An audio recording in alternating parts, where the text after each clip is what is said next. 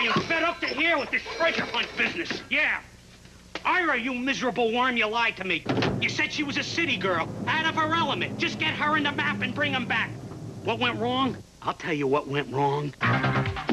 She's got herself a partner who likes shooting holes and everything. The minimum price for taking a stranded woman to a telephone is $400. $375 in traveler's checks? Got a deal.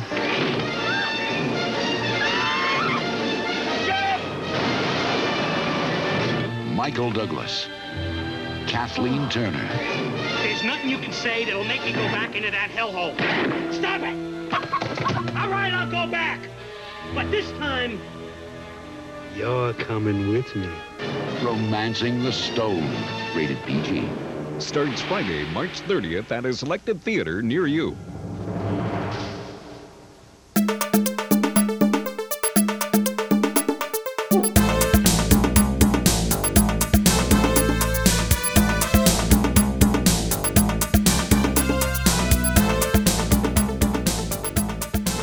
How come there are no Valentine's Day songs?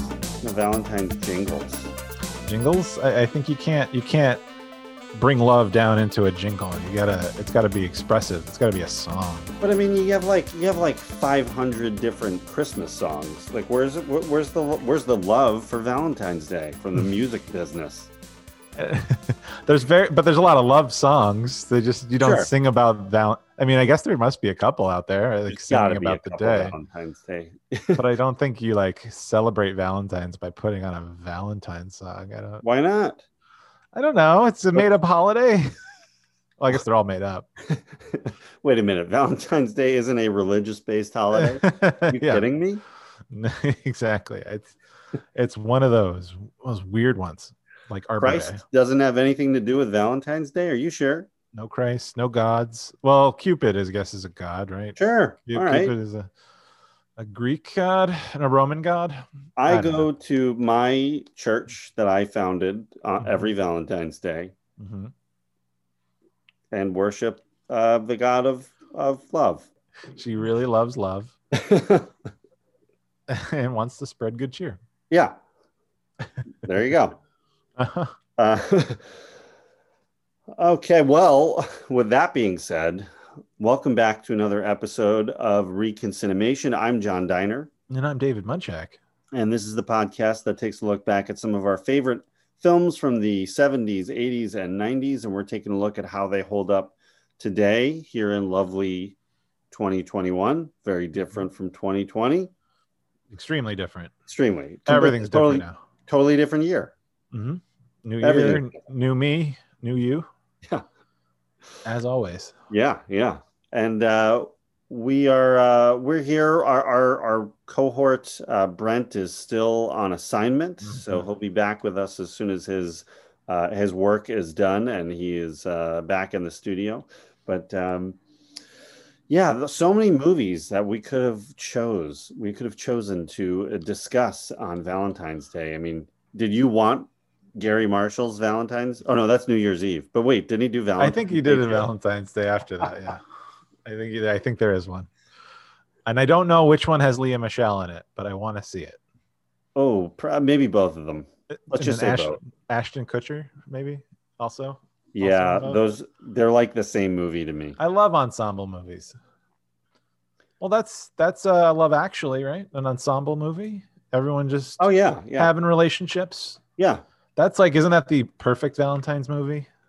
Yeah, I mean it's more of a Christmas movie, but yeah. Oh right. That's right. I'm sorry. It's a Christmas movie, but it's a love story. Yeah, totally. Like it could also be a Valentine's movie, but because it's all centered around Christmas, it moves in that category more often. There's nothing more Christmassy than like hot relationships.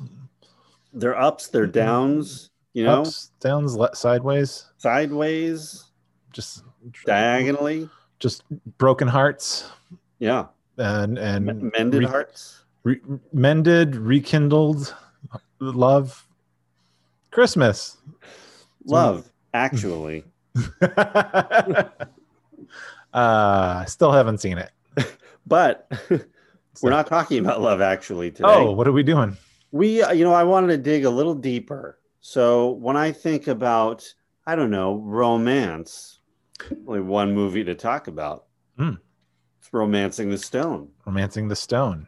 That's so you're into romance. You like the chase, you like the building a relationship, you like the romantic view of how people come together. I like to be wined and dined. Mm-hmm. That's how you. Yes, that's how you. Me in a nutshell. If you are wined and dined. Yeah, yeah. I won't do it. It has to be done to me. Got it. That's wrong. And like this, or maybe romance comes from an adventure through a foreign country. Exactly. This is, truth be told, this is the story of how my wife Lindsay and I met. Oh, okay. It's almost exactly what happened. It's fun. Beat for beat. It's almost like there was a documentarian there. Yeah. It's weird that it took place like 15 years before you guys met each other. Yeah, we were a little younger. Let's just say that. Oh, okay. Oh, so this movie happened after you've met. Yeah. Okay, got it. Romancing the Stone. What year was this thing again? So this came out in 1984, and this is a movie. I don't know. For the longest time, I felt like it was another forgotten movie. It was such a big movie of the 80s that, throughout the 2000s, and we'll talk about what happened with their careers, but, Michael Douglas wasn't, I think as he started to show his age a little bit, he wasn't, acting in the same movies that he'd been. Of course, he'd been a megastar after this, really. Mega. Through the 80s and 90s. And then after Traffic and Wonder Boys, he kind of like, you didn't see him quite as often. And Kathleen Turner was, it's travesty what's happened to her career. But and then this movie just kind of was like, I don't know, forgotten by time. When you think about Robert Zemeckis, this is one of his bigger movies. But of course, you think about Back to the Future and so Forrest Gump and, Castaway and so many others that he's done since, that this one kind of I felt like got pushed to the side. Yeah, I could see that. It doesn't have it probably doesn't have like maybe the as broad of an appeal than a lot of his other movies do. I mean, or at least the four quadrants that, Hollywood movies need to hit. This one I think hits it doesn't hit every quadrant. I think the younger set, it's a little harder because there's maybe a little too much romance. But watching it today, good thing we're covering it for Valentine's Day. Although my background with this movie is this movie I had seen on TV a bunch in the 80s, along with its sequel, Jewel of the Nile. And there was a time where I didn't know which movie I was watching at any given point, because it's the trio of those two and Danny DeVito on adventures in jungles, I think, and deserts and all sorts of places. So this was probably the first time I would have seen Kathleen Turner in anything, obviously, because she had only done a few movies before this that were way out of my age range. Yeah. Before this movie. And probably Douglas and I probably, DeVito with Taxi reruns and stuff. And this, DeVito was always around. So, oh yeah. But so this one, it was always something I liked. I liked the adventure stuff. It was great. It was fun. But I think I was bored at just the two of them talking and just sort of, and it's cool. It's cool that it's not overtly flirty and sexually charged. It's very they're just two people on this great adventure, and they have a budding kind of relationship as it goes, and it's not filled with too much conflict either. They're on their mission. They're not. It was for me as a kid, it was always so much fun that they were always just getting into some harebrained moment. Yeah. And they're dirty and they're wet. They're wet and dirty most of the time. They're killing animals. They're avoiding gunfires or in chase scenes. What kid wouldn't love that? Isn't that the criteria for an adventure film? Wet, dirty, guns, Killing chase, animals.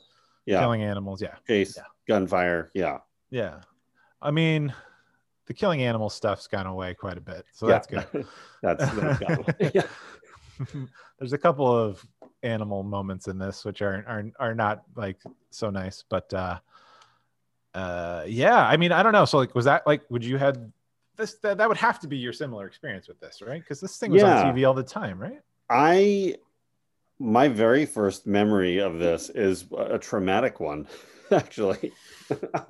Traumatic, like you were in the hospital? I was hospitalized. No, I wasn't. But the very first part of this movie that I saw, and I don't know if it was that, again, it was a movie my parents rented or if it was on TV. It had to be, I'm just thinking it had to be rented. The scene, the very first scene that I saw was what's Zolo sticking his hand out once he's caught the stone and the alligator biting his hand and his arm. My God. Yeah. Or his hand, not his arm. But that was my very first memory of this. And then Michael Douglas like scaling the wall when he's like climbing. Yeah, the wall. Like, those are the two things I was like, what? I'm never watching this movie. My parents like loved this movie. And I think that was, I don't know why, maybe that was why it was in my head such a bigger movie, maybe a bigger movie than it was, because my parents like loved it so much. Right. But I associated it with just the alligator scene. Yeah. So I was like, I'm not going to watch that. Then I didn't really discover the movie all the way through till high school, or maybe even later. And I loved it. And then I rediscovered it, I don't know, a few years ago, and still love it. Like, do you want a prediction? What? In like 4 or 5 years, you're going to rediscover it again and fall in love all over again. I think, yeah, I think that's my prediction for 2026.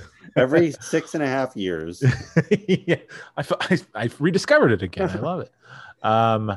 So now wait, this adds a flavor to your alligator water trauma. So bingo. So that's actually your first real experience with a horrifying alligator thing, right? Or no, well this kind of would coincide with the movie Alligator that I saw all the way through when I was about 5. So it had to be around this. So it's within like a 12-month span you had seen both terrible moments. Do you know which one you saw first? I'm pretty sure it was Alligator first. Okay. Then this, and then Jaws was somewhere in that zone also. You must have had a tough time with Temple of Doom toward the end of the movie there. You remember when they're on the wooden bridge in the climax? Oh, of the movie? Yeah. There's alligators in this one. Had some feelings. Yeah. But that's the 80s, right? Was alligators killing people and then in their natural habitat. Right. And then you get Crocodile Dundee, and he's trying to smooth it all over with the crocodiles. At least. I mean, if dinosaurs still existed on Earth, dinosaurs would have been all over every movie killing people. Yeah. But it had to be jungle animals, and and alligators are, I'm sure, very closely related to dinosaurs, just like chickens. So birds. So birds and alligators that's why there's birds in this movie. People love dinosaurs. This is why Jurassic Park was it. This is a dinosaur movie. Is that what you're saying? This is loosely a dinosaur movie. So this is like a prequel to Jurassic Park. Yeah. This was gearing every audiences up to get used to dinosaurs on the big screen, like, and not stop motion. So wow. So that you have famously told stories on the podcast about your trauma with water-based horror with animals. So this one fits right in. Yeah, I mean, it is. I'm actually exactly right there with you. The shot with his hand over the water triggered something, and I'm like, oh right, here it comes. And I remember that. And then there was and actually for me, a familiar comfort when after he let the alligator go and he had to go get to the top. I'm like, he's gonna climb the wall. Like, okay, like I thought the wall thing was cool. Because it's just this slanted wall that doesn't have any handholds at all. I know. He just climbs through like a flat He's wall. just like Spider-Maning, like sticking to it. It's insane. But ties into but Marvel too, I guess. Yeah. Ant-Man. So for me, the wall was cool. But I mean, I've always been a Wall fan. So I mean, Pink Floyd, U.S. Mexico. Yeah. Israel. Oh, you're all about building the wall. Wait, where's the Wailing Wall? Palestine? Israel? Yeah, I think so. Okay, sorry. The Great Wall of China. The China one. That's like the most famous one. Yeah. So walls are pretty cool. I'm down with walls. Is this becoming our racist episode? Yeah, you're probably gonna have to cut the thing out about U.S. Mexico and me not knowing where the Wailing Wall is. Yeah. Or not. Maybe I'll leave it in. Who knows? I can be ignorant about where Only the stuff people is. listening right now will know if I left it in or not. I guess we'll find out. So yeah, no, but it's so funny that those are the two moments you sort of latch on to, like earliest memories, because there was something about very specifically those two moments for me as well. You know, there are a few others, I guess, but not quite like those. I think because they probably hit right at the climax of the movie. Like, yeah, it was the most exciting part. It was going to wrap up soon. Yeah, and there was real peril. So, yeah.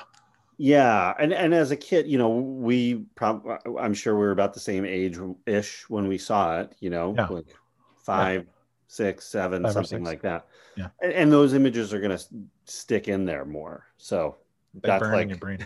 It's funny that, it's similar viewings, but. Well, my earliest memory of Star Wars is Yoda on Dagobah, I knew Star Wars, but like, that's the first earliest memory. And I remember being kind of like upset about it because it was dirty and weird and jungle and Yoda was weird. And, but that was me as like a super little kid. Like I can totally, so me, I probably don't like dirty water. I think that's my trauma. That's your thing. Alligators for me, dirty water. Dirty water. So this is the perfect movie. You don't even know what bacteria is floating in there. Like, I'm just worried about infections and little microbes crawling up into my orifices if I was in that dirty water. Well, you know, standard stuff. But watching it again later on and then rewatching it recently, I think, you know, this is like to me, this is a near perfect, like, adventure comedy, you know, romantic comedy movie. It really hits, I think it hits the nail on the head for all those categories. You know, it's a great adventure. It's fun, like legit funny at parts. And I think the chemistry, which we'll talk about between them is, I mean, fantastic. Forget about it. It works. So, you know, I think it's a strong movie and it deserves a rewatch if you haven't seen it. And I feel like it's one of those movies that it doesn't come up very often when we're talking about, you know, in the Twitter world and when everyone's talking about, you know, movies of the 80s. This one doesn't come up super often. Yeah, I think those who know, but not everyone knows, you know? And we're going to tell them. It's our job to recinemize Romancing the Stone and let everyone know. I think you're right. I think, like, for what each of those categories you can assign to it, it excels at every level. And I mean, this is Robert Zemeckis with Spielberg. I mean, and it's in the early 80s. I mean, this is what they did. This is them perfecting their craft. On that kind of thing. Like this sets up everything you'd love about Zemeckis for years to come. I mean, he'd already been busy though, right? I mean, what was right before this? Wasn't there something fun as well? It was Robert Zemeckis. Yeah, well, we covered him. We covered it. Used cars, right? Used cars. Yeah, like, last year we covered it in honor of Sir Kurt Russell's birthday, which is also coming up soonish. That's right. Yeah, which so you can check that out in our archives at www.reconcinimation.com /used cars. I don't know. You can search it. It's probably not that. It's probably not that. Probably not. Never that simple. Yeah, I really the movie opens even with that a film directed by Robert Zemeckis or whatever, and that Yeah. font, which is, I've seen Back to the Future 1,000 times, so just seeing that in the font, it's like, ooh, it's that Spielbergian Zemeckis. But this isn't Spielberg, though. I mean, Wasn't he part of this? No, it has the flavor of Spielberg. I thought they at least. Okay, No, they don't team. But it's like we're on the route to Spielberg. Spielberg did produce Used Cars, and he produced the next film, which small movie, Back to the Future. But this was a Douglas production, Michael Douglas. Douglas produced, but it doesn't matter because Zemeckis has so much Spielberg influence all over him in the early part of his career. So I'm with you. It has that vibe. It feels like a Spielberg movie. Okay. Yeah. Well, I mean, I guess because it's Zemeckisian at its core. So yeah, I mean, I guess they share sensibilities. I mean, that much is obvious. So, but yeah, that's just me confusing the timeline there because I thought, for some reason, I thought Spielberg was like with him with this, and he jumped like through all these. It doesn't matter. I'm sure Spielberg was doing like 6 other movies at the time. Probably. I bet I could have bet if they weren't filming in Mexico, Spielberg would have visited the set. I feel like he would have. I'm sure. I'm sure he did. As long, I mean, what would he would have been doing? What, Temple of Doom at the same time they were shooting this? So yeah, or maybe whatever was right after that. Maybe Temple of Doom came out in '84 too, didn't it? Or was that? It was either 83 or 84. Let's find out. That's some good trivia right there, guys. Give us a call. 84. May 8th. So yeah, this would have been shooting around the same time. Parallel timing. Yeah. Probably. Yeah. So yeah, they're both doing fun adventure movies with dirty water creatures and chase sequences and bullets and but that's kind of the big comparison though, is this is a riff on Raiders, right?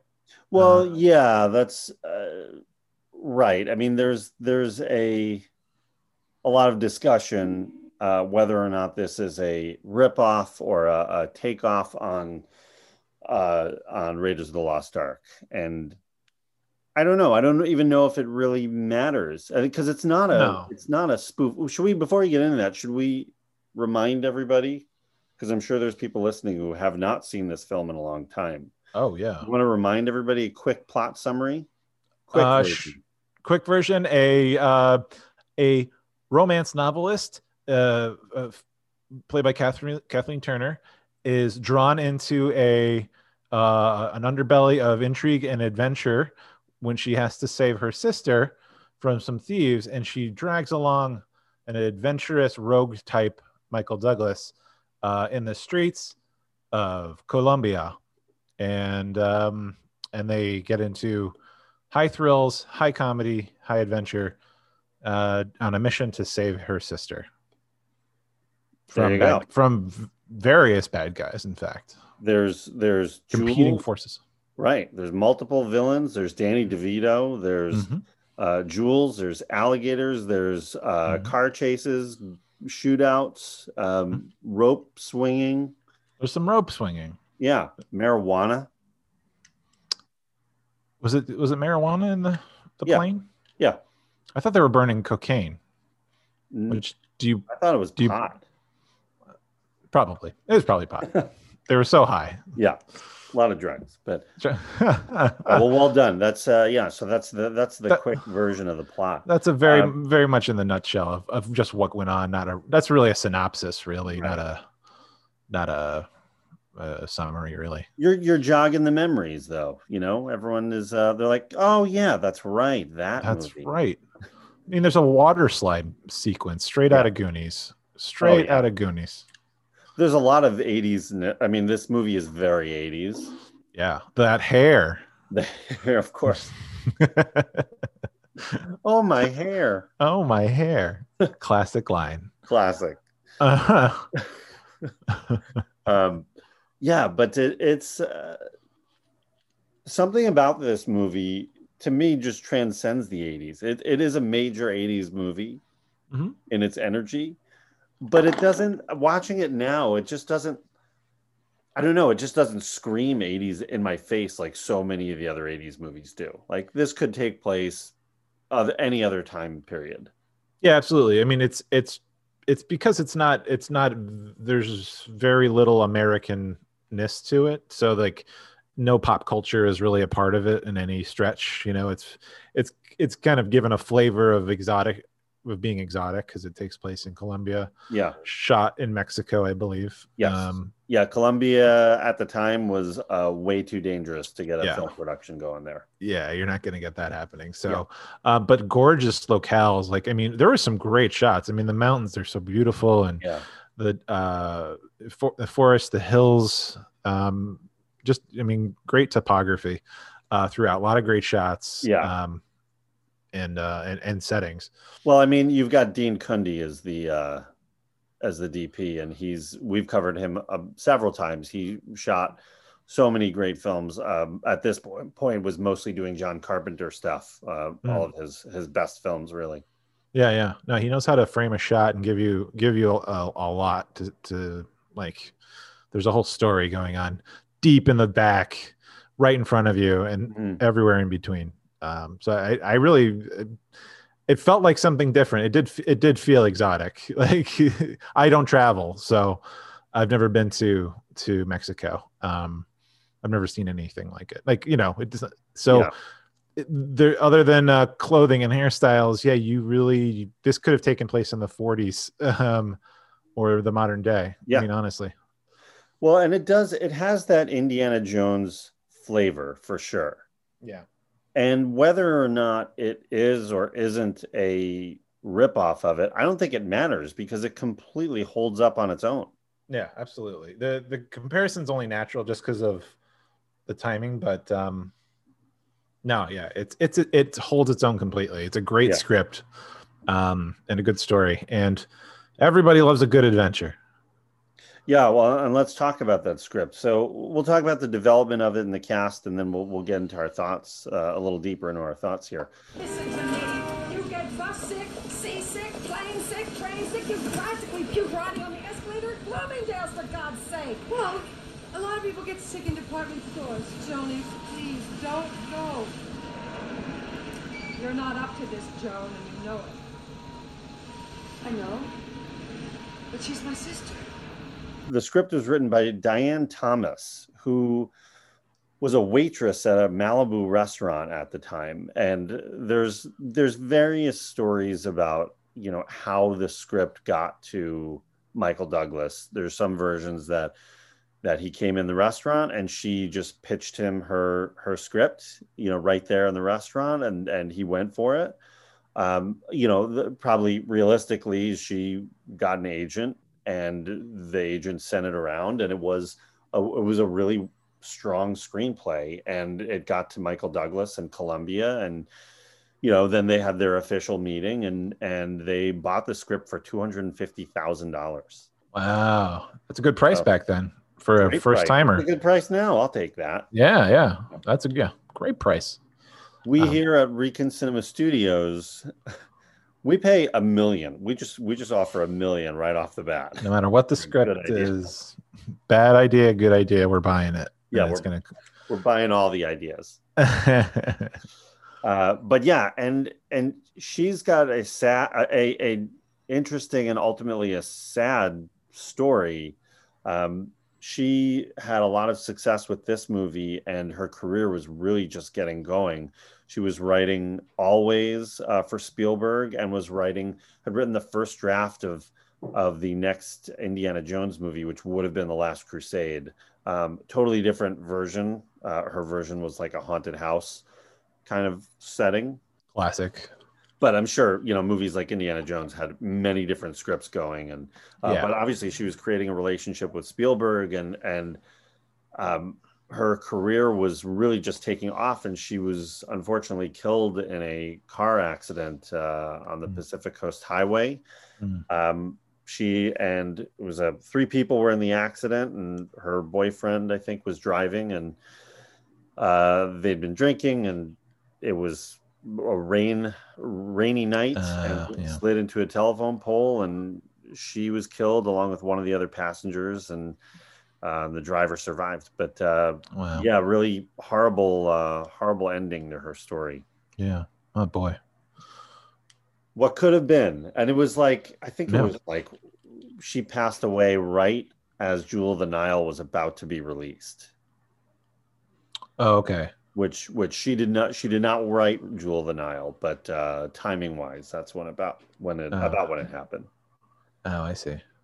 Well, that's it is funny to think, like, you know, like people's careers, you know, of various can be different sizes. So I mean, who knows? Like, she hits big with this script and with that relationship. I mean, who knows if she had gone on, the landscape of Hollywood could be very different. There's a reality where she never passed away, and what kind of movies would we have seen come out or get greenlit, and just by like one person's entry or absence. It's fascinating to think about that. I mean, yeah, it would have been interesting to see where her career went, because you know, I think the strength of this film starts with the screenplay.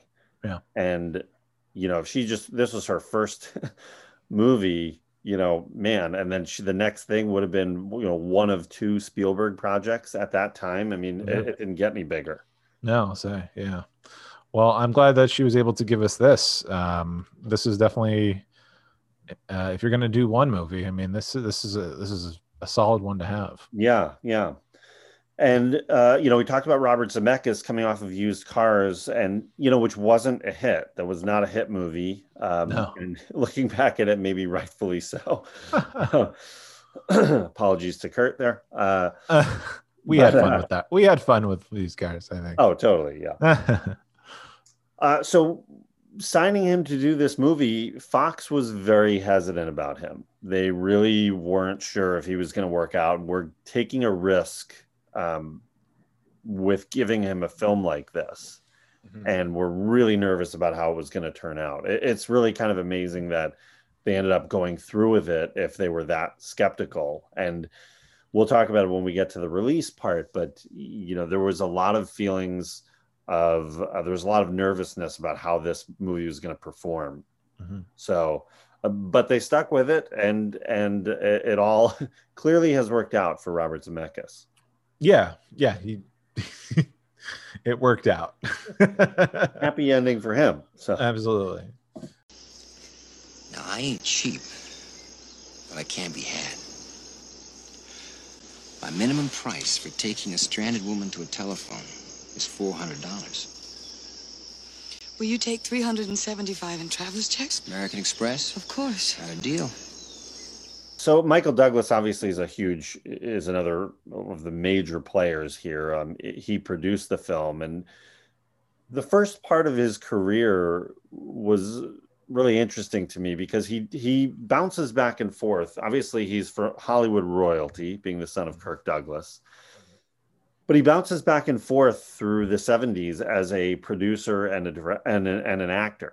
So, you know, he got his acting start really on the streets of San Francisco with Carl Malden, which was a big, you know, cop show in the 70s. And that went, I want to say 4 or 5 years, something like that. Yeah. Yeah, that's what it looks like, 4 or 5 seasons. Right. And then he produces One Flew Over the Cuckoo's Nest. So, which was the dominant movie of 1975. Mm-hmm. And it's interesting when you look back and just see his name solely as producer on that, and not, you know, he doesn't appear in the movie. But I think that is obviously a huge moment for him, and that it really, you know, his star is really on the rise there, and you know, follows that up with appearing in the China Syndrome and Coma, and so it's almost like his producing career was bigger than his acting career at this time. Yeah, I mean, with that in there, I mean, yeah, I think once you have Cuckoo's Nest and China Syndrome and all that, I mean, you're kind of a big deal. Yeah. I think. And yeah, you're acting. Yeah. Like I guess he's just an artist through and through, right? I mean, if he's doing TV. He's producing these like amazing films, and he just seems to be, yeah, like you said, he's part of the royalty of it. He's Hollywood wasn't going to say no necessarily, or he's probably given, and he's obviously he's got good instincts, right? I mean, those kinds of things. Well, I mean, I think he honestly was more successful as a producer at this point than an actor. I mean, in his acting roles, he was, a side supporting character. He hasn't been a main character yet. Mm-hmm. And this is really the movie that shoves him as high as he can get at this point. So, this is Romancing the Stone is the movie that makes Douglas a star, but this is the one he hit it twofold, because he not only was the producer, but was the star, and originally didn't want to act in it. He solely wanted to produce it. So it's interesting to see who the big name that was almost cast as Jack T. Colton, your very good friend, Sylvester Stallone. Oh, Sly, baby. Oh man, we could be covering another Sly movie right now if he just did the movie. Yeah, almost. He passed on this one to do Rhinestone with Dolly Parton. Oh, which was a big regret of his career. I see. Oh boy, wow. Yeah, imagine him and Kathleen Turner going toe to toe. Well, it's a totally different movie. Absolutely. This is about the time in the episode where I think it's time for a little segment we call Reconcastimation. Yes. Also known as Reconcinecasting. Reconcinecasting. Oh, yeah. I don't know which one's better. I don't know either. We go with both. But all right. So looking back on it, who from this time period, who else would you have cast in our two lead roles as Joan Wilder and Jack T. Colton? First gut instinct, Margot Kidder and Martin Sheen. I love those choices. Yes. I love it. First two people I could think of. Margot Kidder? Are you kidding? Yeah. I was the first names that jumped out at me, Kurt Russell and Meryl Streep. Oh my God, your kiss. Now there you go. Which is funny because they did do a movie together, which maybe we'll think about that movie for coming up here soon. When the river runs dry or something, right? Called Silkwood. Silkwood, right? Yeah. I couldn't remember the name. Not a river runs through it or the river wild. Oh, okay. I'm just in a river state of mind right now. You understand? Yeah, of course. I could have seen Mel Gibson as Jack Colton. 1984's Mel Gibson, sure, yeah. You want to go comedy? You want to go a little further on the comedy route? Why not make it a Guten classic? Oh my gosh, Steve Guttenberg. Okay, yeah. Not bad. Oh no, you've thought about this. I kind of like your Kurt and wait, who'd you put with Kurt? Meryl Streep. You put Meryl, yeah. Okay, so yeah, that's a good pairing. Or you make it Kurt and Goldie. Boom. Talk about chemistry. It doesn't get hotter than that.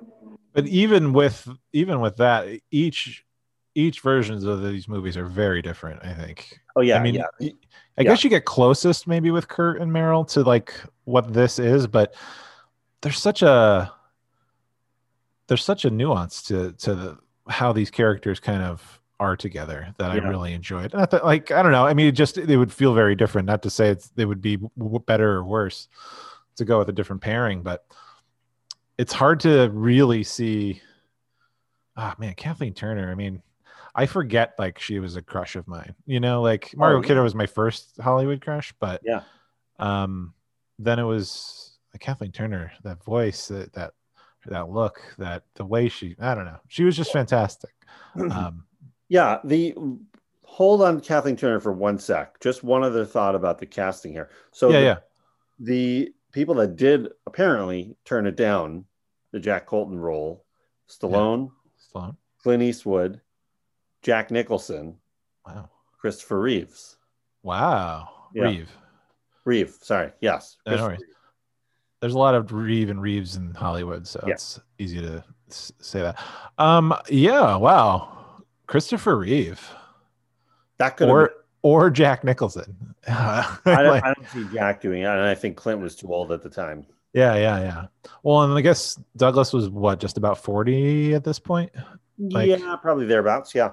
And then she was, I think, she was like around 30 at the time. Yeah. Yeah, that'd be interesting. And then were there any other females approached? Yeah, offered? for her. Apparently, they interviewed Deborah Winger, and that is an interview that went south between her and Michael Douglas. So, No, I don't know what happened, but there's a rumor that she bit him. So, oh my God, don't know if that's true or not. But just from a meeting, who knows what the backstory was? But oh my goodness. Jessica Lange apparently turned it down. She wanted to take her career in a more dramatic, serious direction. So, but that would have been interesting too. I think that could have worked. Mm-hmm. But Kathleen Turner, my God, right? Today's world completely forgets about Kathleen Turner and how big she was in the 80s. She was everything. It's a crime. It's one of those examples of Hollywood's ageism. So, I mean, she had a great career, and this was, I don't know, would you say this is the peak of her career, or would you say not quite yet? This is maybe the beginning of the peak. I think I think this is her star making turn, like, really, right? I mean, I guess she was kind of big in Body Heat. Right? Body Heat was huge. I mean, that's a Brian De Palma film. It's a great film. We could cover it here. Very sexual film. Very revealing for her, and she's amazing in it. She's so good, and it's like the star right there. I mean, you can see it. So, well, I guess she continues. Yeah, really smart.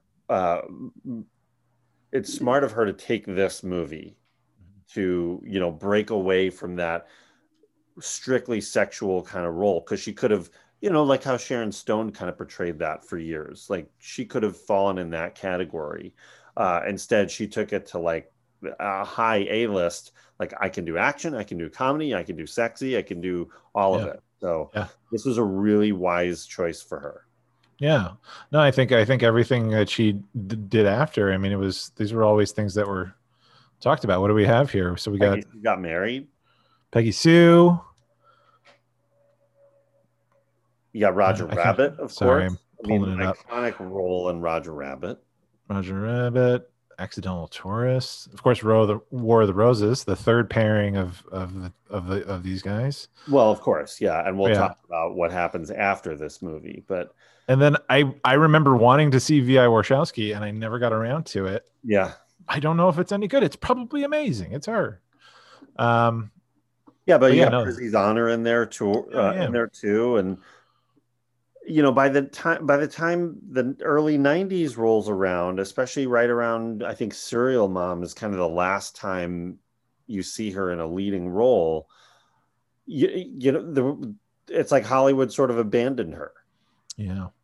You had this great talent, and she's not 25 anymore, but so it was just gone. It was like we didn't see or hear from Kathleen Turner for years after that.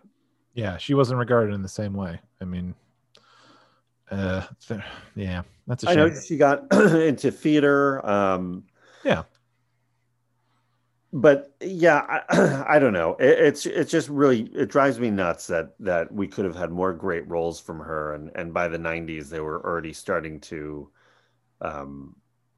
sort of turn their back on her, and she's far from the only actress that this has happened to. I mean, of course, time and again, and finally now we're at a point where we're just starting to get really good roles for women who don't fall in that 20 to 30 age range, or 20 to 35, and that you can actually have a good female character who's older than.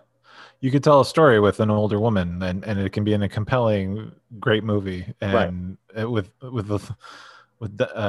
very dynamic and engaging. And it doesn't have to be about their youth and all that. It's gonna just be about a real character. Well, I mean, we're blessed that we have the movies we do with her, and Yeah. but just I mean, that's the thing. It's like her style and her wit and her I don't know her gravitas. Like she carries her scenes so well in everything she does. Like you're drawn to her. I mean, it's just I don't know what it is. It's just that it's her. She's one of those it things. Yeah. It women. She's got it. Yeah, and especially at this point, she had a really strong magnetism. Yeah. Yeah, she pulls you right in.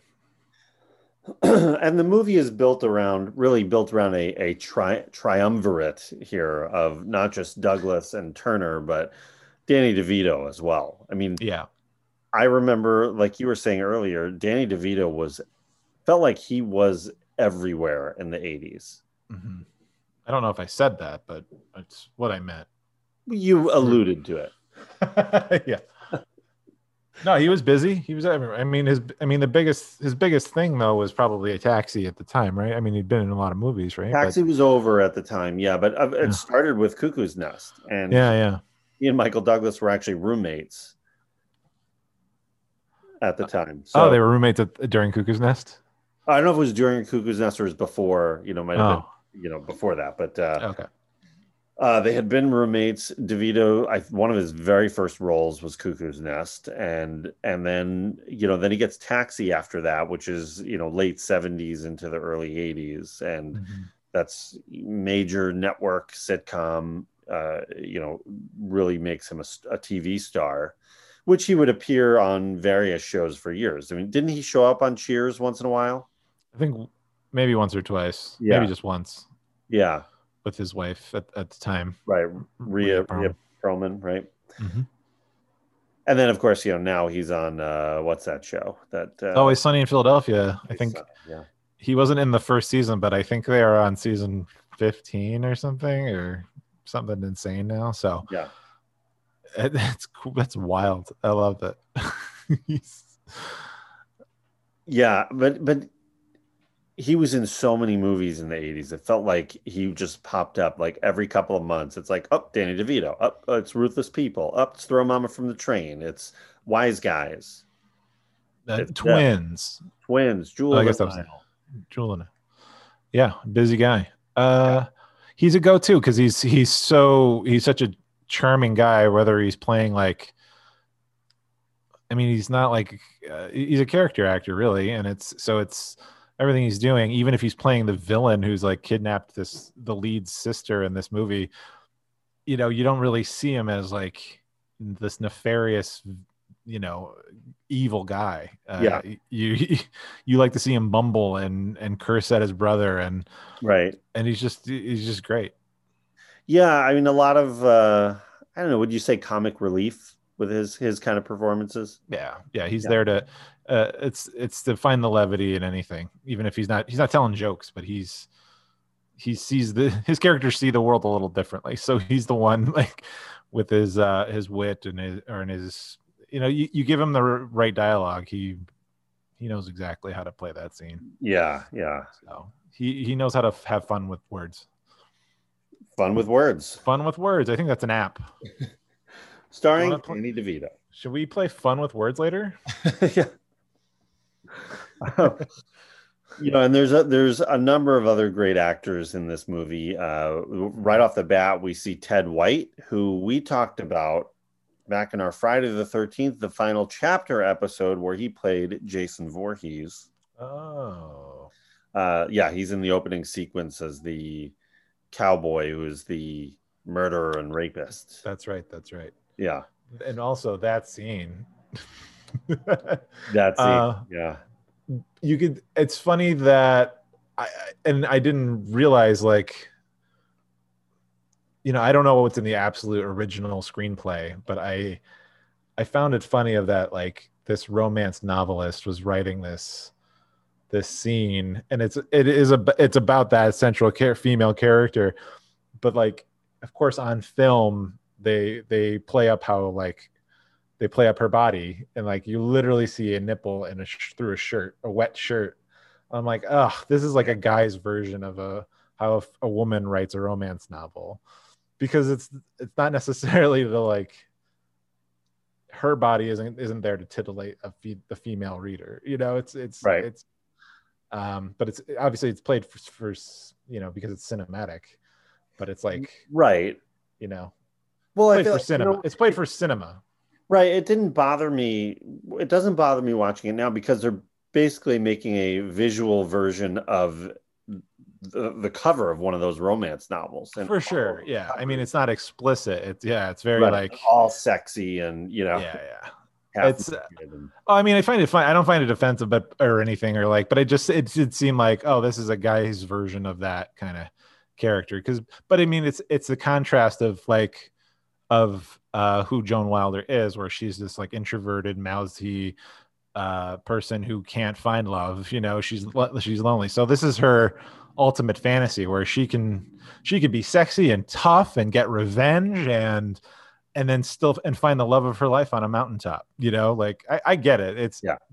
So the script's smarter than I thought, just after a few minutes realizing like what it's really about. Yeah. But I just found it like, oh, the opening moments of this movie has something for the guys who are going to the Romancing the Stone movie. But I don't know.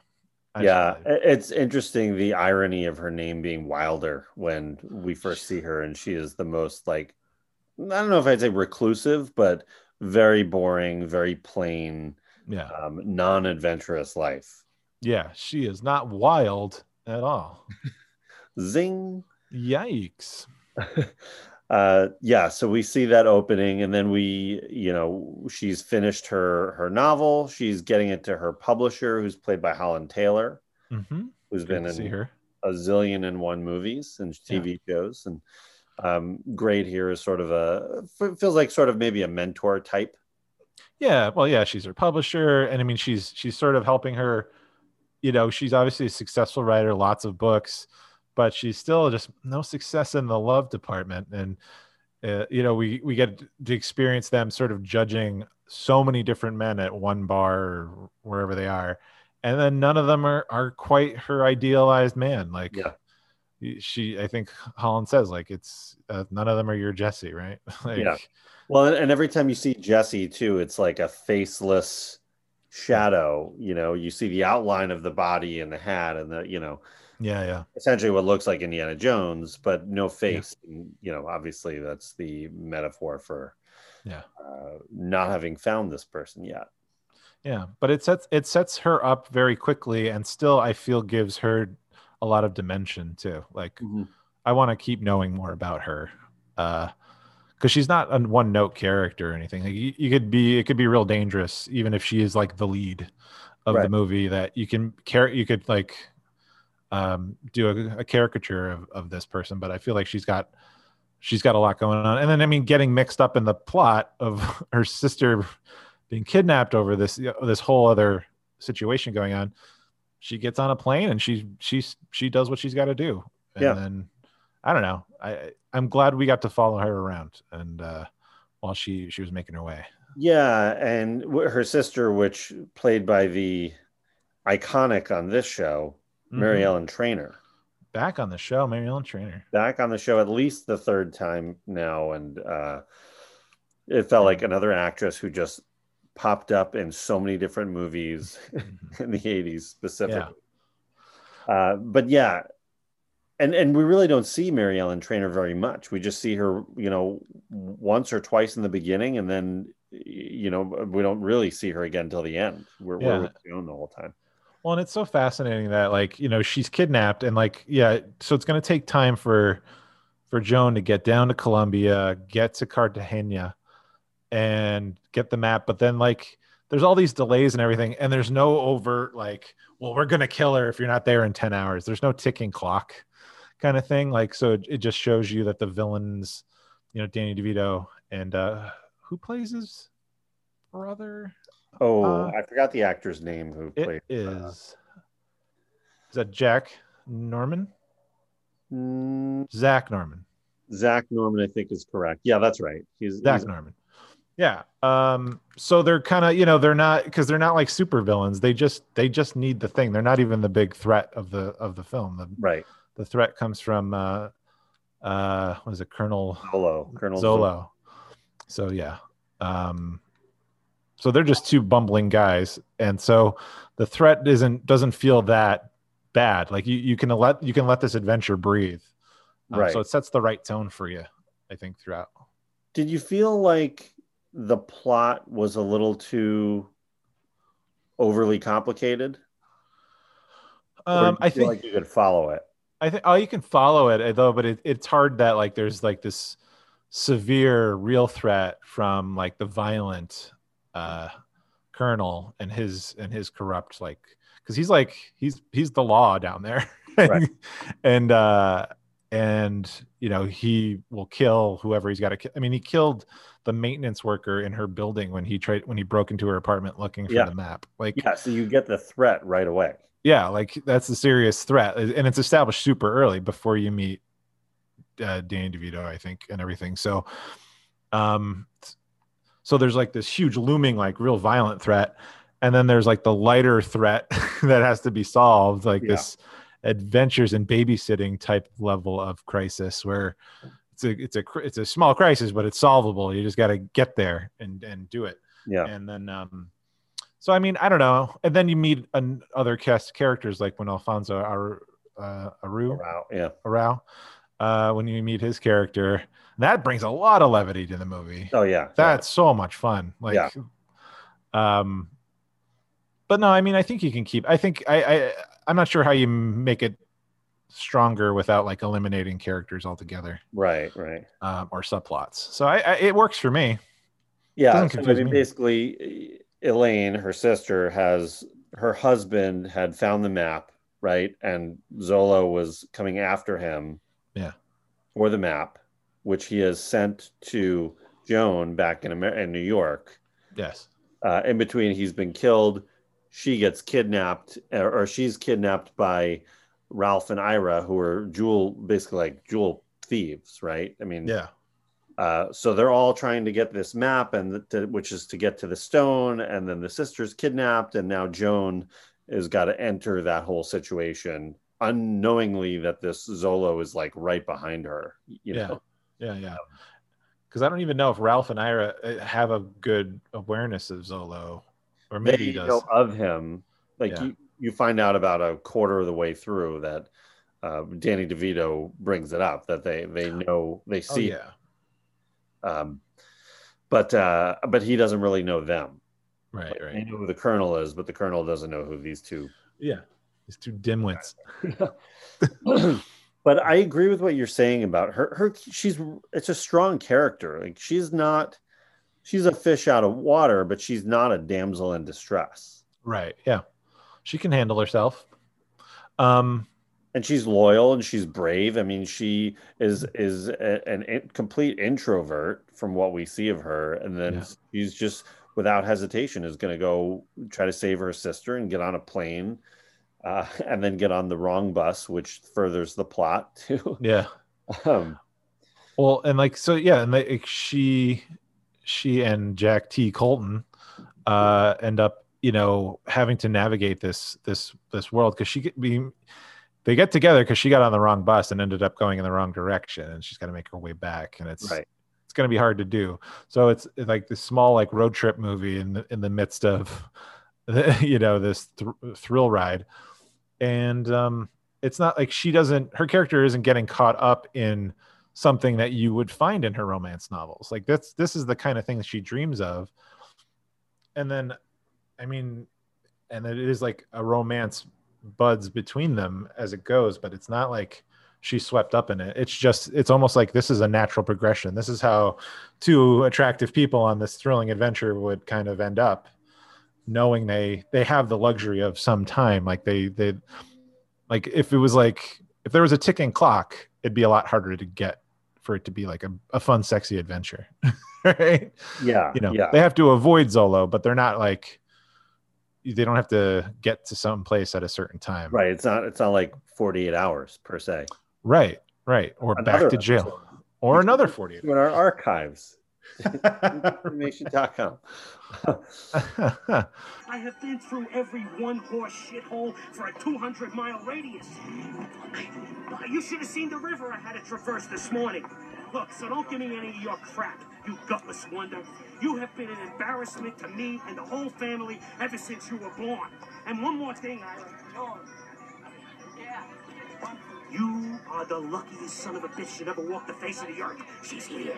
So it's and then of course we find out at the end she uses her whole adventure to write the next great Joan Wilder book. Yeah. In like a week. Yeah. So but I like how I like, there's a lot of good, part of what's so great about the script is these plot twists and having her get on the wrong bus. And that's really the only way she even crosses paths with Colton. Yeah.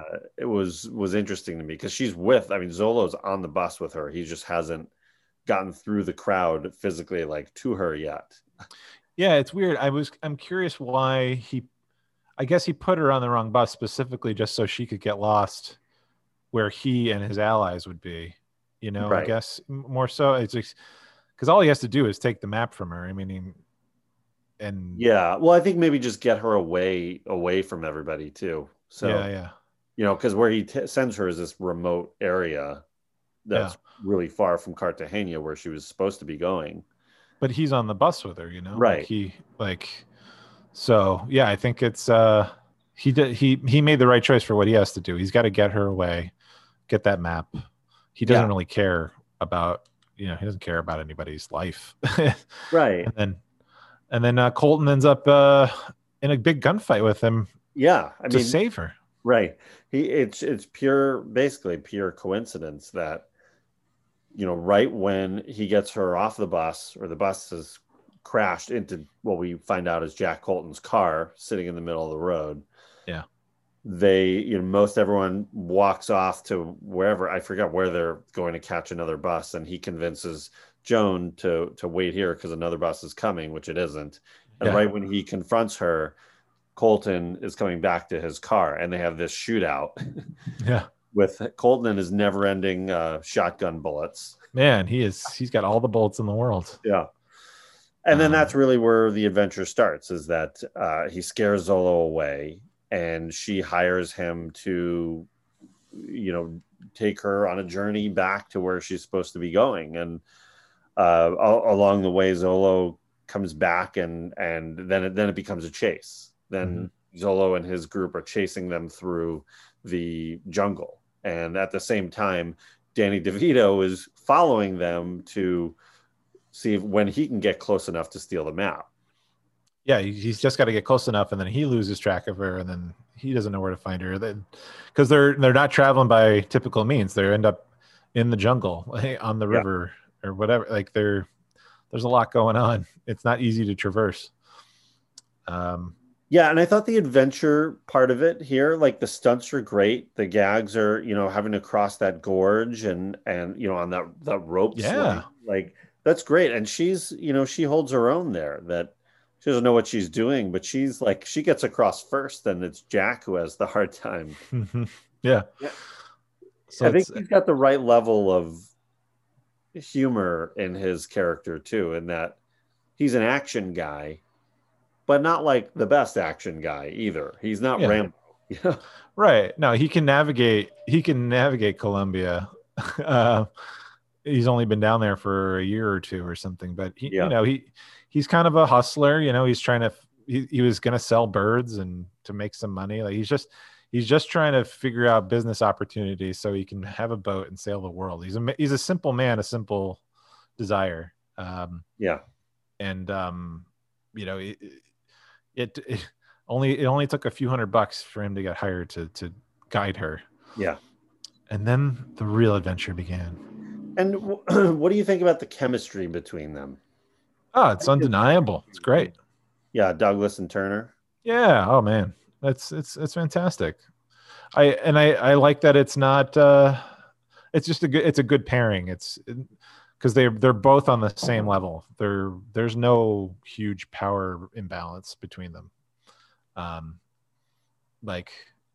And neither of them have anything to prove to each other. I think they are like both fully realized characters.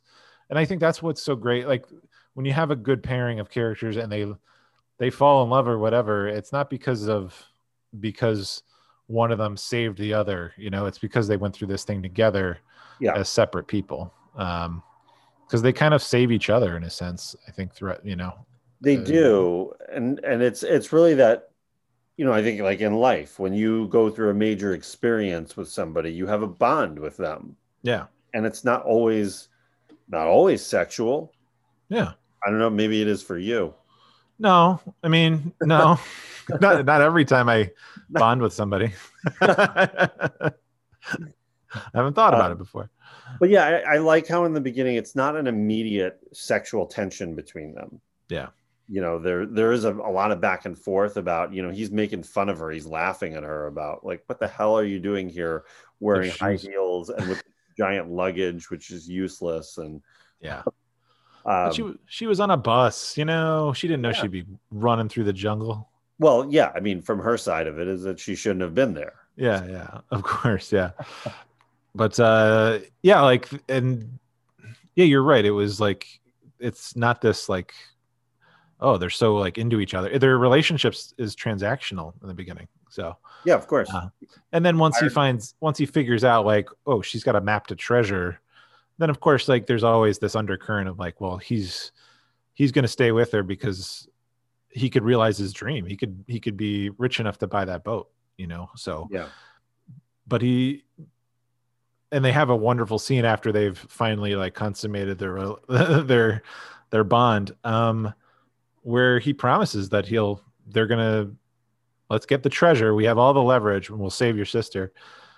And then you see that he puts the map back in her bag to prove to the audience that he's on the up and up. So he was still gonna scam her until he like really fell for her. Yeah.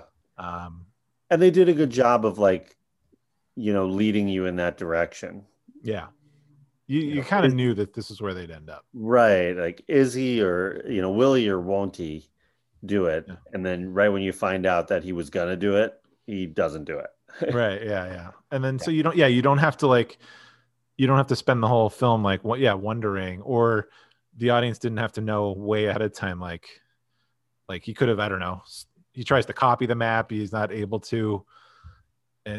And so it's not established like, oh, he's just going to try to screw over at the first chance. He knows that, but the audience doesn't find out until right at the turn. Right. So it's a nice little lovely thing. People are capable of change. That's the lesson. Change is possible. Yeah, I think obviously they clearly had chemistry together, and this is so. They've done 3 movies together, right? Mm-hmm. Douglas and Turner and DeVito. Yeah. So they do this. We'll talk about the success of it, but they did Jewel of the Nile and they did War of the Roses a few years later. Mm-hmm. To me, these movies feel like different stages of a marriage. Mm-hmm. Like this movie's the honeymoon phase. We're just passionately in love. Jewel of the Nile is like the marriage where you're settling in and that honeymoon phase is over and this is the real part of it, and War of the Roses is the divorce. Mm-hmm. Which obviously what that movie's about, but but like the relationship changes, and we're seeing various distinct stages between them, and DeVito is like the bumbling friend and frenemy and confidant throughout. That's a natural progression, I think. If you're gonna team these people up together. I mean, they made all the Jewel of the Nile came out like a year and change later, right? We'll talk about that in a bit, but that came out. They immediately went into that movie. And then War of the Roses was right before. Was it like 89? Maybe? I think it was 89. Yeah. Yeah. So they all teamed up, 3 times in 5 years. Yeah, that's pretty cool. And apparently, according to Kathleen Turner, like there were a lot of, there was sexual chemistry with her and Michael Douglas, that they were like, she was really, she has admitted that she was really into him. Sure. And it was like something was going to happen. And then one day his wife at the time was just there on the set for the rest of the movie. She shut that down. Yeah. But maybe it's for the best. So that's probably for the best. Yeah. But they do a great job in the story of building that connection and that bond, and then eventually it does start to become sexual, but it feels like a natural progression and not forced right in the get-go. Mm-hmm. And that's one thing, the sexualization of Joan Wilder in this movie. I'm not a big fan of the mudslide scene. Is funny, right? Yeah, it's a good scene. Yeah. But the face landing in the crotch, that's maybe the one thing that doesn't play as well anymore, because it felt like the one moment they're forcing it. Yeah, a little bit of a force. It's a position to find yourself in, but it almost does feel so early in their relationship on the screen, and it's almost like a forced act. They're falling down a mountain, but like it's kind of there's a level of aggression to it. Well, right, and like so she lands kind of legs spread a little bit, and he comes flying off and lands face first in her crotch and stays there where they have some dialogue. Right. Like he's looking at her thighs, like, and there's like 2 inches of water above her. It's and she doesn't move. She's right at this point, like she's not. There's no sense that she's attracted it. Like it hasn't even entered the equation yet. Yeah, and it's played that's like kind of a shocking moment that they survived it, and he's laughing because they survived it. And right. I mean, I think it's lighter than it could be done today if you're gonna do it like in a real overtly sexual way. Yeah. But yeah, I think you're right. I think it's a moment that sort of stands out as not a perfect fit for what was going on. Yeah, but I mean that's really like the one. Yeah. When I'm looking at negatives, that's maybe the only moment I'd put in there. But yeah, I get the intention behind it. Yeah, it's to communicate to the audience something's up. They're gonna get it on. Something's gonna happen. Yeah, so their bond doesn't really start really firming up until they're inside that plane. Once they escape from Zolo, they eventually come across this downed airplane where there's drugs and alcohol and food and magazines, and Jack sort of gets caught up about what he's missed from society, while he's been down in Colombia in the jungle. For however long he's been there. Yeah. And that's where you first start to see, some chemistry between the two of them. So it's an important scene. Oh yeah. It really kicks things into gear. Because they slow down. They have nothing to do other than to stay. They have to stay the night there. They have to, right. They've got to regroup, and they got to know each other. Think about, so they find all these drugs, which they use to make a fire. Yeah. Imagine what that would have smelled like. It, like in the plastic too. yeah, I know exactly. Just like holy fumes. Inside a fuselage of a plane. yeah.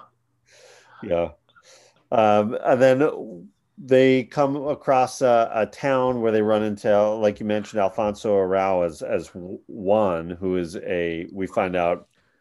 At first he seems like a villain, and then when he casually mentions Joan Wilder's name, or when Jack mentions her name, you find out that Juan is like her biggest fan. Yeah, it's a total turn. Yeah. Okay, Joan Wilder, write us out of this one. Joan Wilder? Joan Wilder? The Joan Wilder? You are Joan Wilder, the novelist? Yes, I am. I read your books. I read all your books. Come in. Esta es Juanita Wilder, la que escribe las novelas que le leo los sábados. But he is a violent drug running criminal. Like him and his group would have straight up murdered these guys just for existing. Yeah. He's just a big Joan Wilder fan, and then welcomes her into his home, and it's this big sprawling place, and he's so excited, and he's just like treats them like they're old friends, and then he's happily ready to like get into his pesky mule, Yeah. and drive her away from Zolo, and with gunfire. He's loving it. He's like living the adventures of her books. Like he's loving the gunfights and the chases. So, and he brings a great energy to the rest to the film at that point, because it seems pretty perilous for them, and then he's like, he loves them and he doesn't care, and then he helps them out, and I don't know. It's funny that we don't see him again. You think like almost he would show up again, but that's very Hollywood. That's a Hollywood expectation. Yeah, I think it's smart that, it's probably the most fun part of the movie, that centerpiece of the movie, and not centerpiece, but middle of the movie. It boosts it along. It furthers the story, and it gets them further away from Zolo, even though Zolo's like right on their tail. He's got all these kind of booby traps and is able to help them escape. That's right. Yeah, and then we come to that dark that dark ending of the movie. Yeah. Where it's all played at night, so literally dark. And then, like we were talking about, we've got alligators there. They all kind of catch up. Everything converges here. Yeah. So we got, because the alligators we see throughout the movie in the beginning, and then they're part of the landscape, and then they get to Elaine, the Mary Ellen Trainer. They're gonna rescue her. Like they got as close as they can to like succeed, and Zolo comes together, and then it becomes real peril again. Like people are definitely gonna die here, and it turns into, and then of course the crocodile. Well, right. And they've also, by this point, they've got the stone, because along the way they've made the decision that they're literally passing right by where the stone is, according to the map. Yeah, they happen to just go right exactly where the X marks the spot. and that's where Jack, the mystery of whether Jack is gonna, steal it from her, because he's convincing her, like, hey, we're going right by it. If you get it, you can use it as leverage to get your sister back. Yeah. I guarantee her safety. Yeah. Well, like, is he being truthful there? I mean, the T in Jack T. Colton does stand for trustworthy. That's what he tells you. So, yeah, I think he realizes after, like, again, I think it's like they're in bed together after, and like he probably did not expect to change his mind, but he saw like her earnestness about what she's there to do, and just to rescue her sister, and he picks what the right thing to do is. So at the very least they're still going to get that jewel, but he's not going to abandon her and steal her map from her, which is again what he's going to do. Well, and she confronts him about it. Like, she says when they're in bed, she's like, why haven't you stolen the map from me? Yeah. Like, what do you mean? And then it's got that pan down where he reaches under the bed where he had stolen it from her. Yeah, it's a brilliant moment. Yeah. So yeah, they have the jewel. It becomes that's the money. The map is nothing now. It's the jewel. This is what everyone's after. Yeah. And everything kind of converges, and yeah, it's kind of thrilling. And there's alligators. There's gunplay. You get your knife fights. They split up before that where. They had to meet in the same area because the river kind of split them up. The river split them up. He's got the stone and she's got the map. Which is useless. But nobody knows they have the stone. So yeah. Well, Zolo does know, but yeah, Zolo basically followed them. Right. To Ralph and Ira. So yeah. But yeah, so he does show up. He is loyal to her, and then you've got probably the most action is taking place here at the end, or the climax, and a lot of characters at play here, and a lot of different things going on. They split up. There's the alligator. So the funny part is, like, Jack tosses away or kicks away the stone when they're all confronted by Zolo. And but Zolo catches it right before it goes in the water, and he's like laughing, and as he's laughing, that's when the alligator bites his hand off. So, and now the alligators, so then Jack splits off and is going after the alligator. yeah And then, he has to make a choice where the alligator is going to jump into it's going to jump away into like the ocean or whatever, or, a bay, the river, and be impossible to find. And he's holding on to it. And then he sees Joan having to, in a fist fight or a knife fight with Zolo up that top of that wall. And, eventually he makes the right decision and tries to save her. And she ends up saving herself, I think, right? Yep. She burns him and stabs him and knocks him down. And he dies horrifically. Yeah. Burning to death with crocodiles. Yeah. He got cooked, baby. And then Jack is gone. He leaves her. He kind of does this like mysterious hero kind of thing. Like he's got to leave her. Like, you've got your sister, you've done it, and he's got to go. Because of course he's going to go hunt that alligator. Right. As if like their story were over and they split. Yeah. So he keeps it kind of romantic too. And then, we get the big reveal after she's written her book. She's back in New York, and the boat he always wanted is right there parked in front of her apartment. Yep. Yeah. And he's got alligator boots. Yeah. Yeah. You get a great, so after all of that and they split up and she goes back to New York and is clearly, yearning for him. And, now she's lived this story. Her character, like Joan's lived one of these stories that she always writes about and is missing it now. Is missing it, missing that adventure and missing him. But comes out and parked right on one of those busy New York City streets is the boat with Jack waiting there. Yeah. And those alligator boots, the little bit of animal abuse there, but when you kill alligators, you eat them and make them into boots. I mean, you shouldn't. Yeah.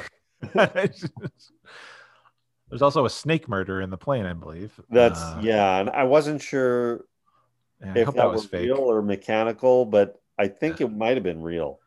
I don't know. I thought it was mechanical, and then the way like he chops its head off and then he picks it up all in the same shot, and the way the tail is moving, like it's I'm not sure. I don't know. Well, effects were getting better and better every year. Who knows? Yeah, and this was at the time where the rules weren't the same as they are now about animal safety, and I think some animals, yes, but like animals that aren't pets, like a snake, who cares if the snake gets killed? Yeah, but it's great. Like she had a romanticized view of the kind of man she wanted in her life, and the adventure she could have, and she got to have it. Like she got to have it all. Like the kind of guy she wanted, it turned out to be the kind of guy she really would want, and that was Jack. And then so it's she built her own. She built the life that she wanted, even though she had to be alone for a few years to get there. So that's kind of neat. I think that's a nice little capper to that. Like she's a successful writer. Now she's found the love of her life, exactly who she dreamt about, and then they can be together. I'm not a smart guy with geopolitics and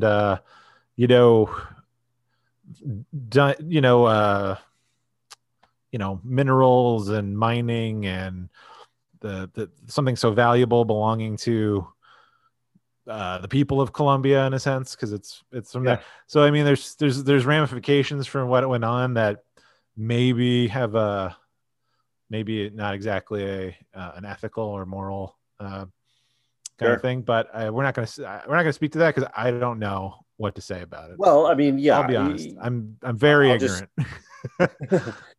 It's of course it's a political issue here and a moral one, and the same applies to Indiana Jones. Like, what gives you the right to go into another country, steal one of their, precious artifacts that belongs to that country, and take it, whether it's to a museum or you're going to sell it to somebody?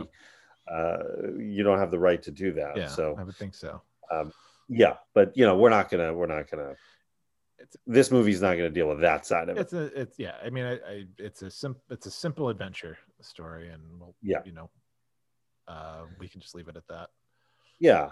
Well, you got your classic, Hollywood ending, really, but it works great in this movie. I love the ending. I think it's perfect. Where else do you see How else would you end a movie like this? I don't know. I think this is it. Everybody gets what they wanted, and the bad guys are dead. Do you have having just watched it again, do you have a favorite? Is there a particular moment or scene that's your favorite in this movie? I was gonna say, what if it was the mudslide down the mountain? Like, ooh boy, pull the collar. Ooh. I don't know. Nothing's jumping out at me. What about you? I got one. Yeah. That shot of Michael Douglas dancing. Well, they're dancing together, right? Like, and there's doing a shot spin. Of him, like he starts dancing and then he gets her to go with him. But that's right. That's just gets me every time. Yeah. Apparently Zemeckis rolled on that one. He didn't call action. He just rolled while they were kind of like getting ready, and that's what that shot is. Really? Yeah. Michael Douglas didn't know that cameras were going. So. That's him being natural, Michael. Yeah. So yeah. This was a fun movie. Yeah. It makes me want to watch Jewel of the Nile now, obviously, and V.I. Warshawski. Let's do a Turner-thon. Yeah. I'm in. The Turner classic movies really means Kathleen Turner's movies. Yeah, that's the original. That's the original TCM. Yeah. So the movie is they finish shooting it. Zemeckis starts putting a cut together. Tested horribly. No, very poorly, and the studio was worried going into the movie. Now they're even more worried coming out of it. It hasn't been released yet. Zemeckis cuts out a lot of the central part of the movie, the adventure part where they're going across Colombia. Mm-hmm. So, there was multiple other sequences that were in there that he just got rid of those. He added the opening sequence, so that whole Western thing was all added later. So yeah, I'm sure that was very male oriented piece. See? Okay, see if that's not in the original. Yeah. See? But the studio they are sure this movie is going to flop. It's going to bomb. And Zemeckis is supposed to do Cocoon as his next movie, and they promptly fired him based on the director, the early cut of this movie. Wow. Oh, wow.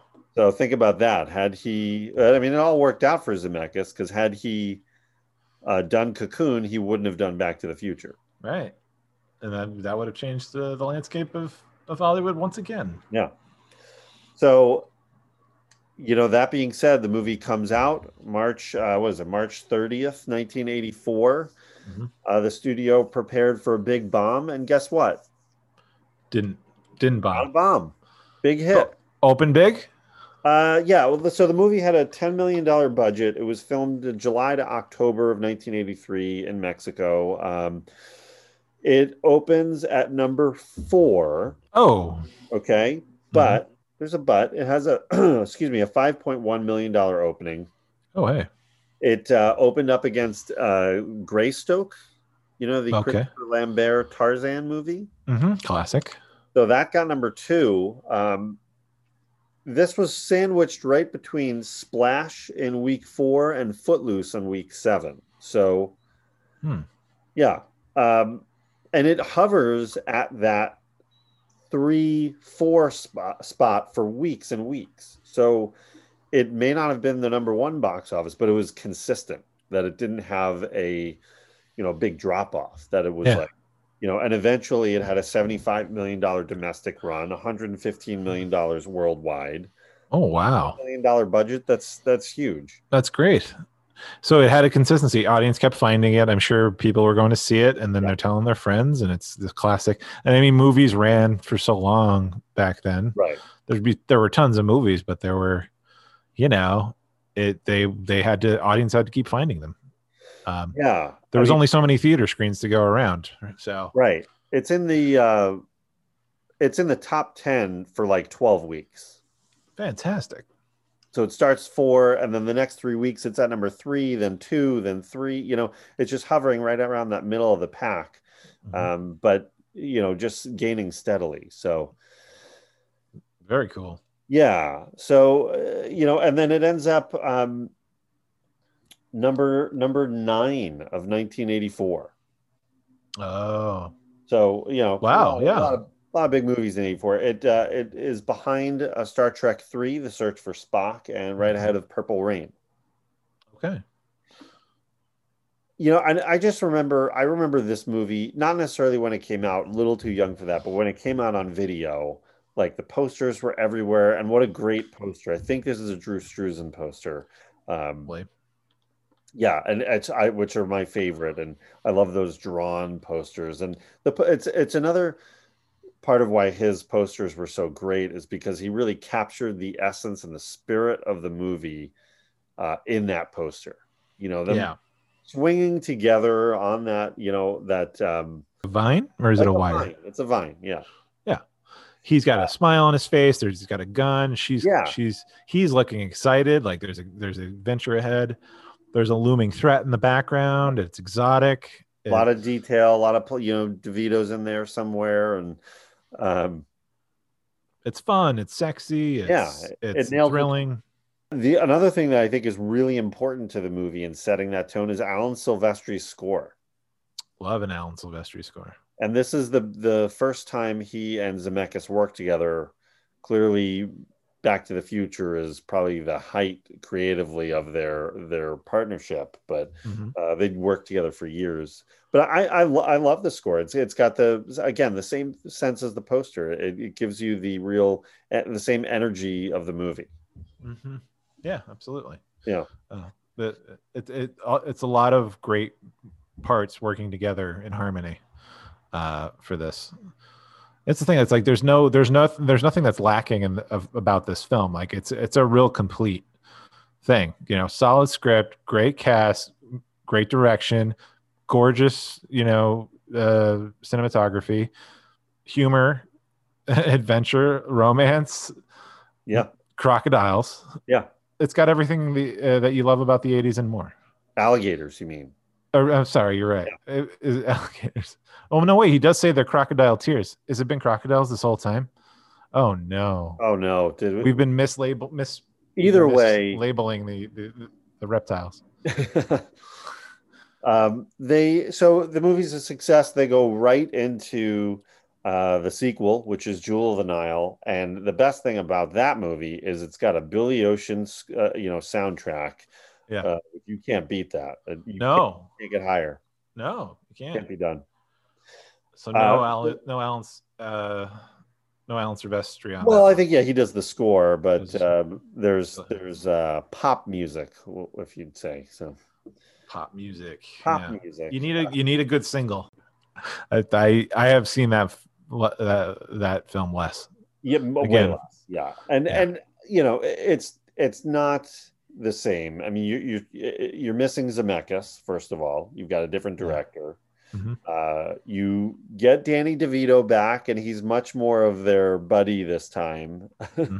Yeah, and you know, I think the plot's interesting. That's a movie worth covering though on its own because it's a very troubled production. There's a lot of drama in the making of that movie. Oh, I see. And Diane Thomas did not write it, right? No, she did not. Nope. So you know, a lot of the creative elements have changed at least, and it's not quite the same energy. It feels more of like a Hollywood package than this one felt. Like this one feels very natural, whereas Jewel feels, you know, like it's we've got to make a sequel. We've got to get everybody back together again. So yeah, make the magic happen again. But I mean, the movie is still a hit. But and they did plan to do a third movie, which was called The Crimson Eagle. Ooh. never came to fruition, never got out of development. I don't know about what timeline wise when they were going to do that. I think it was more in the 90s. Okay. Excuse me. By that point, they've done War of the Roses, and we've talked about, what happened with Kathleen Turner's career. Douglas is going the other direction. He's just, one of the A-list stars of the 90s. When Basic Instinct came out, and Disclosure and a number of other movies, he was one of the top stars. So I don't know when he would have. I don't know. I'm not sure if Hollywood being Hollywood, especially back then, that they shied away from the movie because of the ageism with her. Right. Now, people aren't going to buy them together. They're buying him and Sharon Stone. Right. Which is terrible. And how she's younger than maybe, but I don't think she wasn't playing younger at that point. Right. So, well, no, who's older? Is Sharon Stone older or Kathleen Turner? Yeah. I think they're around the same age. Yeah. We have to look it up, but Sharon Stone was in movies in the early 80s, Alan Quatermain that we talked about on our Canon Films episode. Right. That's right. Action Jackson. So she was busy. Yeah. But so that movie never came to fruition, although I think they reunited in the Kaminsky Method recently. They did, yeah. Which I should watch just for that. Yeah, I haven't seen it. I have been watching that. Yeah. But the movie's huge for their careers. This, like we said, it puts Douglas on an A-list movie star level. And, he would right after this, not right after, but shortly after this is Fatal Attraction. It's Wall Street. So, which he won Best Actor for. So, he's skyrocketing here. So is she. She's got a lot of big movies after this, and this took her, just up to that next level. And Danny DeVito too. He just continued his consistent star status. Yeah. Yeah. But yeah, what a star-powered film here for this trio. Yeah, it was good for everybody involved, and it ended up, even though Zemeckis lost Cocoon, he gets Back to the Future, and then, and then all those other ones, just a couple others after that. So, how do you think this holds up? What would you say the film has a legacy? Should it have a legacy? Is it forgotten as one of those action, action movies of the 80s? Has it been? What has done to this movie? I feel like I think it's just forgotten a little bit in the noise of 80s action adventure kind of thing. It's, it gets probably unfairly compared to all, bigger names, bigger budget, bigger films. So, for as solid as it is, I think it's getting left by the wayside a little bit. There's only so much room on all these lists, but I am sure that it has its place, and I think it's recognized by cinephiles and all that. But this movie should endure. It's just a matter of who each generation, being cozy with Michael Douglas or Kathleen Turner or Danny DeVito. Danny DeVito is still very relevant for a younger crowd. Yeah, I think, but Michael Douglas not so, and Kathleen Turner very much less so. So it's becoming more and more forgotten. Yeah, and it doesn't. I think it deserves to be rewatched. Absolutely. It's completely fun. I think it holds up now. I think it works. It's just a good. To me, this is a good movie. It's a fun time at the movies. Yeah, you want to have fun. This is one of. There's just so few flaws. Just get on the couch. Get your significant other. Get a blanket. Put your arms around each other and just have a good time. This is for me. This is like Princess Bride. these two movies I can Wow. just put on and have a good time with. Wow. All right. Yeah. No, I get that. So Recon Cinestars, our new system of our new scale for rating films. Okay. How many stars do we do? 0 through 10. 0 through 10? Recon Cinestars would you give it? We're getting so mainstream with our I know. rating system. I know. It's always changing based on the polls. And We're retiring the Jack Burton scale. That's fair. 1 through 13 was a challenge. Let's make it easier. Yeah. 0 through 10. This is a 7.6. 7.8. Solid. Nice. Yeah. I'm going to go just a smidge higher. I'm just going to go 8.1. Okay. All right. Yeah. There it is. So we're hovering that, 7.5 to 8 range for this movie. That's a great score. So yeah, we covered why it is solid entertainment through and through. Yeah. Down to the score, up to the star power. Up In to the middle. stars and down to the score. Yeah. The score, the least useful part of the movie. Yeah, and I think we should at some point cover. I mean, we probably will cover Jewel. We'll cover War of the Roses too. I only have seen War of the Roses once a long time ago. So I never saw it. So and maybe you know what? Maybe we'll get Michael and Kathleen in here, and they can sit in. We can all have a round table. Just have a talk. Let's chat about it. Let's chat about it.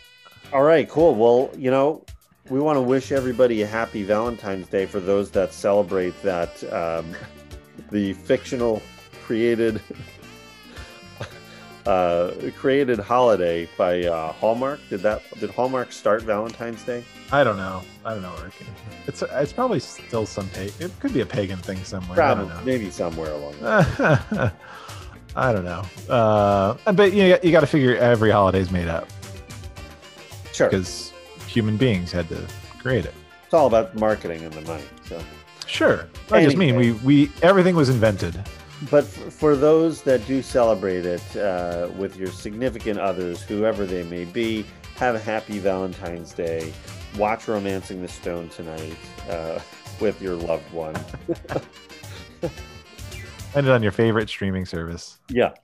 And while you're at it, you should check us out on our social media platforms, Twitter, Instagram, Facebook. We are at Reconciliation Podcast. You can always find us on our website, www.reconciliation.com. So many great back episodes. You can always go back in the archives and pull out just a ton of great ones. So they're all there for you. And don't forget a rating and a review on Apple Podcasts and Spotify and Stitcher, Podbean, wherever you listen to your podcasts. We always appreciate it. So, and a quick shout out and thank you to our friend ZK Wimmer for the theme music, like usual. And don't forget to check out his podcast, Laser Graves, and our friend Curtis Moore for the poster. This was yet another fun one to have him work up. So.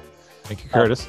Yeah, thank you guys. And we will be back very soon for one more episode in the month of February. That I'm not going to spoil it now. It'll be here soon enough. So stay tuned. David, you got anything else before we wrap it up? No, I'm just happy to be here. I'm going to go home and open my pint of Rocky Road ice cream and sit down and enjoy a lonely night at home.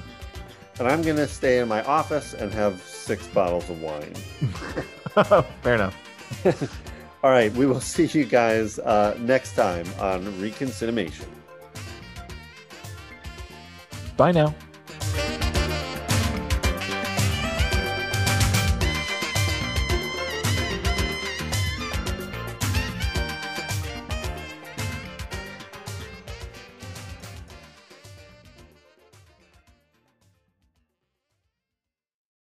All the things you can say to me right now, I've lost her, Ralph.